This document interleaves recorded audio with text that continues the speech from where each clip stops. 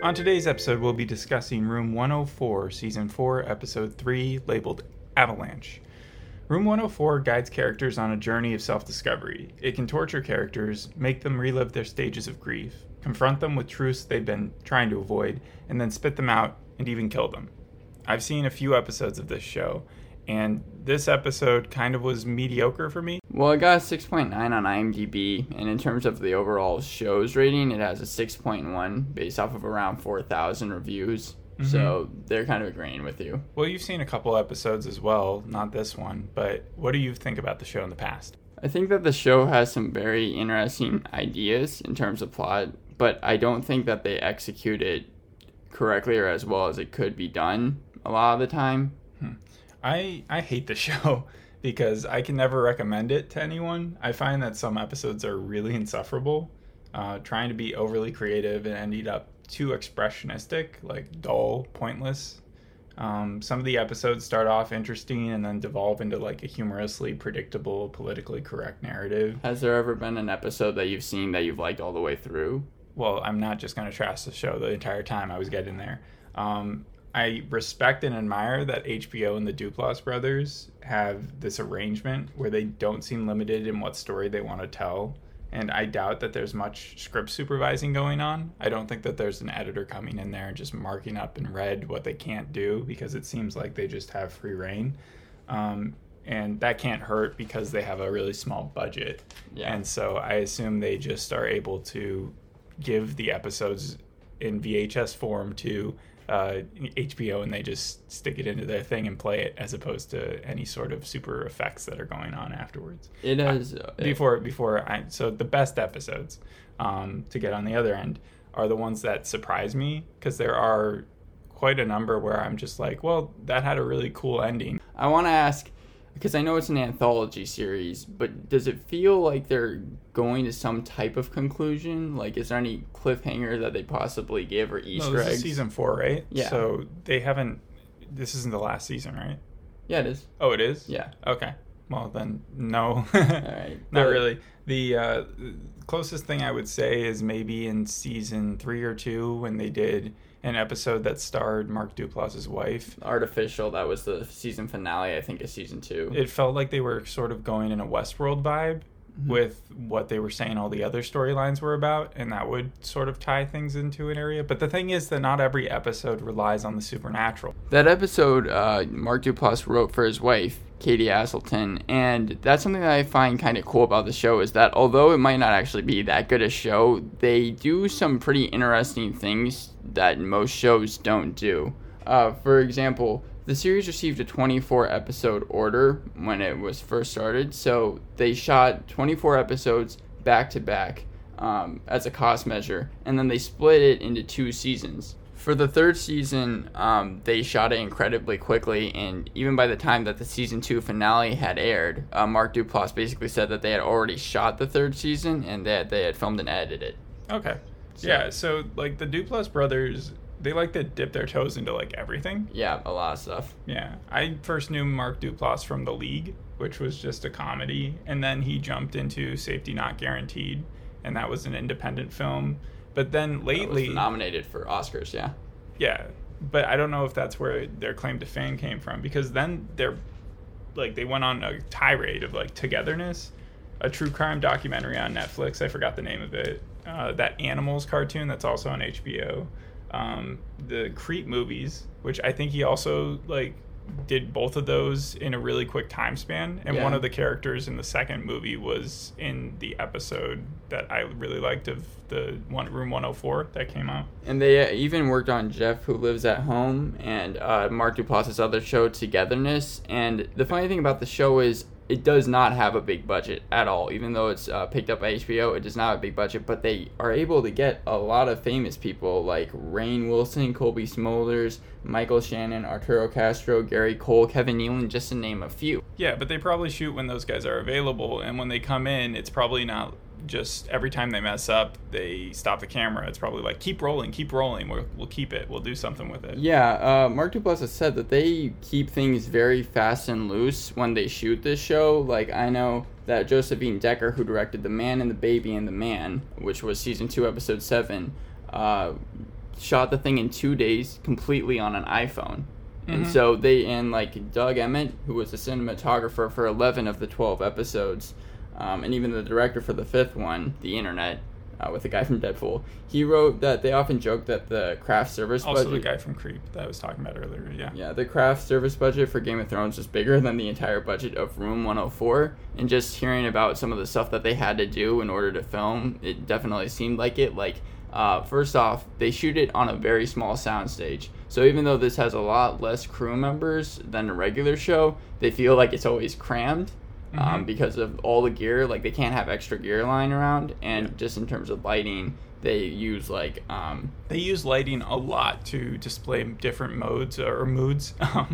And in each episode, even in this episode, they'll go dark, and then they use the sunlight sometimes, and then they sometimes just flat out use like flashing lights for parties or horror type situations. And it just makes me wonder what would happen if they gave them a bunch of money and said, go make a Marvel movie for us, because I feel like they would save so much money and pocket it and just be like, hey, we can do our own independent projects for years.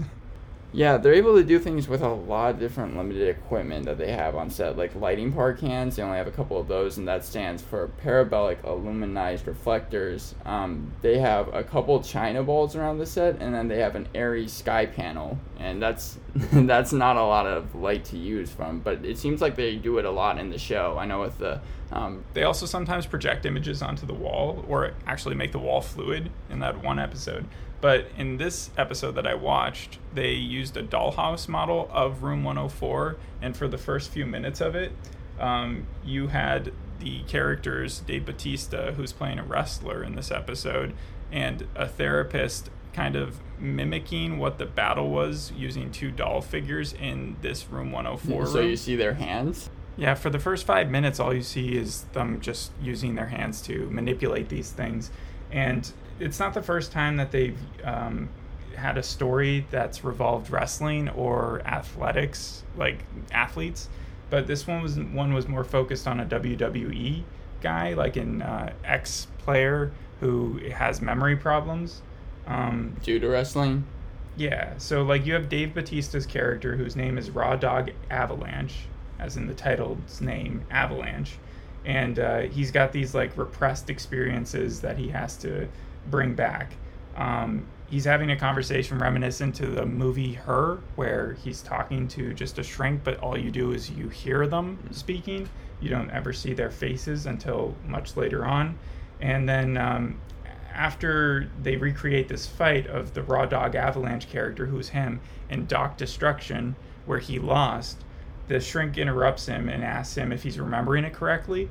And then finally she plays back this recording for him of a previous session that they'd had, where he says that the fight happened, but in the opposite manner, where he won and not the Doc Destruction character. And that's our first revelation that things are a little amiss and that the guy's not remembering things the way he should. Mm-hmm. Then they introduce this kid doll into the thing, and very soon after that, Dave Bautista, real Dave Bautista, is in the Room 104, and the kid is suddenly real as well. And they keep flashing back to the dollhouse, but back to the real life version of them, except that Dave Bautista is now wearing a huge WWE wig, and he's those pants, but nothing else. Like, he's got just tattooed front and back, right, which I assume is real. Yeah. And the kid is a big fan and asking him how to do this super vertical suplex power slam move, where you pick up someone vertically and then you slam them backwards. I'm sure you've seen it before. Yeah, I think it's even called a Batista slam, but yeah. Is it really? Yeah, I think so. Okay, all right. So yeah, he eventually is kind of coerced by the kid into doing it, and so they set it up like he's going to actually slam the kid, but he's not intending to, and then he trips and he slams the kid on the table and breaks his neck, and then he like freaks out to the therapist, like, what happened to the kid? Did I hurt a kid? And the therapist is like, remember who actually got hurt, blah blah blah blah. And then suddenly we have Avalanche, the character, again in a like bar setting, but it's kind of complicated. He's seeing a doctor there, and the doctor's pissing him off, like he's saying things to him that are insulting, and Avalanche freaks out, starts beating up the doctor, performs the move again, breaks the guy's neck. The patrons of the bar are all just staring.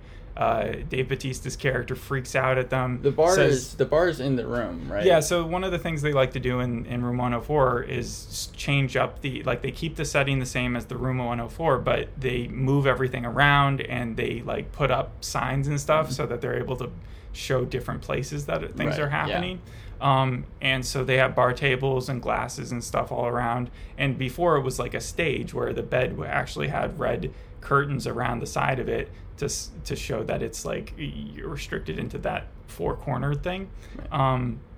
But then after he yells at the patrons and tells them he's going to kill them because they'd watched him basically kill an innocent man, it's back to therapy time, and his therapist is saying, okay, you really got to crack down now.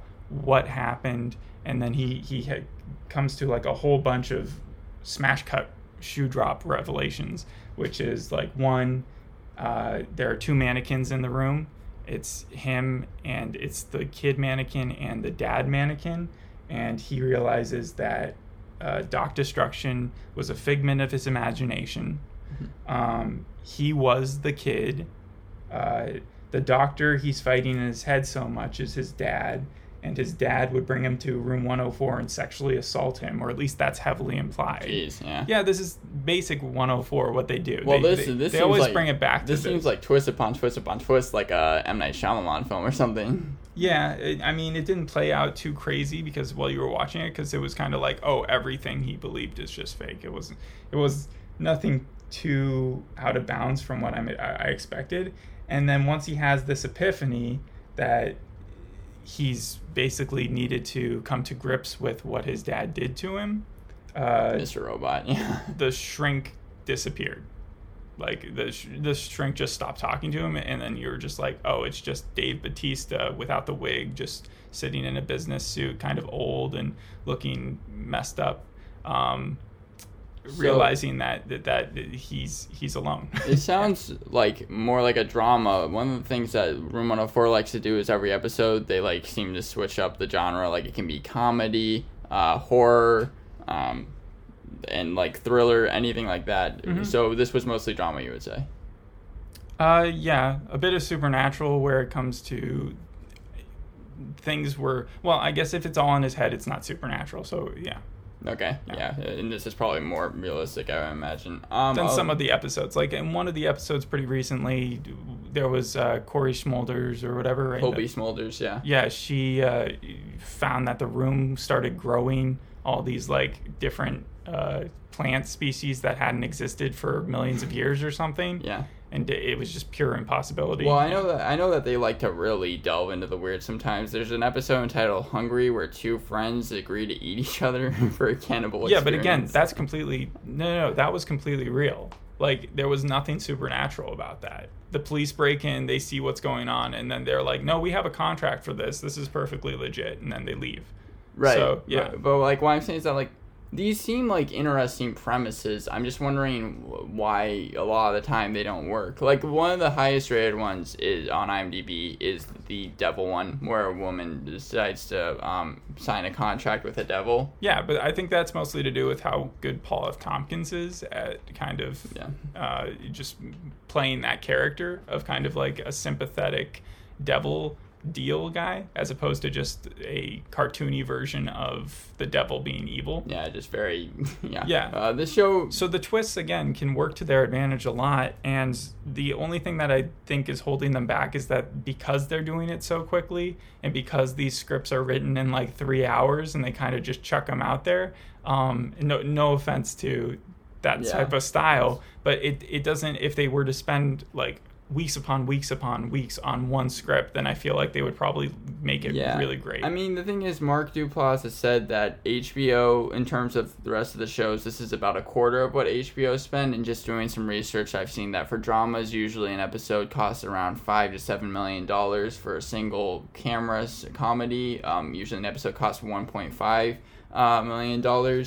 So they try to like save money and time really wherever they can, but they like don't have any teamsters, which are people that drive the equipment place to place, because it's only in that one area. But they haven't just done dramas and horror, like you were saying. They've also done like musicals too, like the one with Michael Shannon and the one with the guy from Atlanta. Yeah. Both of those revolved a lot around music. Yeah, I like the one with the guy from Atlanta. So Doug Emmett also wanted to make sure he's a cinematographer again. He didn't What's want his name? Doug Emmett. Okay. He wanted to make sure, since it all took place in one location, that not every episode looked the same, because that's been a kind of struggle that they've had, especially. Yeah, absolutely. Like, you're stuck with a hotel room every episode. Yeah, and Mark Duplass wanted to keep the aesthetic of what he described as a 3-star room. Yeah. So they tried to make it seem like that would take place in every episode. They've even made it age over time sometimes. Like, they'll have episodes in the past, and it won't have the exact current furniture. You can tell that it was, like, a previous version of the same hotel, but it's always been the same hotel. Well, one of the things I find kind of cool in a weird way is that they've only made it where they shoot inside, because they don't want to shoot exterior shots, because they feel like it would take too much time and money to try and dress it up nicely. So, also, yeah, that would take away from the whole point of the title, right? Like, yeah. You're stuck to that room. That's one of the reasons I respect the show, is because it does stick to those type of rules that it sets for itself. Even if some episodes tend to meander with it, you know? Yeah. One of my favorite, like, underrated shows was that Lost Key show that came out a long time ago, and that also in a way revolved around one random hotel room that was like a 3-star room. Yeah, that's the show where they put the key in the door and then they like could close automatically it and go to that room. Yeah, and then but only there were once, different right? artifacts. Yeah. No, you could go to that room as long as you had the key. You could go to that room every single time. And so when this show came out, it reminded me of the Twilight Zone mixed with Black Mirror. The difference being that Black Mirror and Twilight Zone, the current version of Twilight Zone, I'd say, is worse than this remote 4. But Black Mirror, they spend a lot more time, I think, per episode on trying to make sure that the twists are so good that, like, no one would see them coming. Yeah, but they also have, they can have to do clunkers. 3 episodes, and they sometimes have clunkers. I said earlier that I hate the show, and then I explained that the reason why was that I can't ever recommend it. So in a way of recommending it right now, I'll say if you watch an episode and you really don't find it fits what you like, then feel free to, like, skip through a different one, because once you find one that actually appeals to you, you may very well change your opinion on the entire show. Yeah, Rotten Tomatoes has this as an overall rating of 88%, 87% in the first season certified fresh, 89% in season 2, and there are a lot of places that also seem like it. Metacritic 65 out of 100. And like Ben Travers of IndieWire gave it a B+ grade. He wrote, the variety of storytelling on display with such tightly anticipation, each new episode is worth even when the narrative disappoints. Yeah, so the narrative disappointing is what we're talking about. But the idea that a new season of this comes out and my head thinks, oh, cool, is just reason to say that it's a better show than, and the fact that it's gotten 4 seasons on HBO. Right, yeah. Just goes to show that it is got an audience and that it's good. And also, I know I mentioned this before, but the guest stars are fun. I'm not going to give away any others, but there are, like, other people that show up that are, like, Oscar-worthy people, so that's cool. Mm-hmm. They have probably a lot of connections at this point. Yeah, especially and I with think all the the stuff Duplass they have. brothers have, like, worked a deal with HBO that they got 4 shows with them or something, and I've only seen, like, 2 or 3, so maybe there's another one coming, or maybe I'm just talking out my ass. I know that Mark Duplass stated about the show ending that he has a million different ideas for the show, which could keep it going for a while. But he said, quote, "It's less about me telling the kinds of stories that I personally want to tell, and more about me becoming sort of an uncle to those who haven't had a chance to tell their stories elsewhere." So he usually, like, he feels like he's flooded the market, maybe. Maybe, yeah. Yeah, and so he's like, well, it's time for other visionaries to come out here and get a chance, which is cool. And for the people who are able to do it, it's also a gift, I know, for them. Because, again, how do these 2 guys get the permission to make so much content when other people are struggling for their whole careers trying to even get one thing flagged by? It seems like they're trying to really help people, because it says for Final Cut on Wikipedia, Duplass screens the episodes to a group of 20 people who work at their company for feedback. Mm-hmm. So, and all credit to Dave Bautista for pulling off the episode, because I'm so used to seeing him play kind of stupid characters. Like, what was that other movie that he was in with? Stuber? Yeah. Yeah, that was also a character that was just supposed to be laughed at, and this one we were supposed to feel pity for, and that's hard to do as a giant guy, you know? Yeah. Yeah, so he did a good job, and so did the therapist, but she wasn't on screen for the whole time or anything. And the kid and the doctor and everybody. So everyone did. Yeah, everybody did great. All right, so I think we've kind of covered the episode. We've given a good background about the Duplass brothers. I always want to call them the Duplass twins or the Duffer brothers. Yeah. But for now, that's it, and we'll see you next time on the next episode. Thanks for listening. Bye. Bye.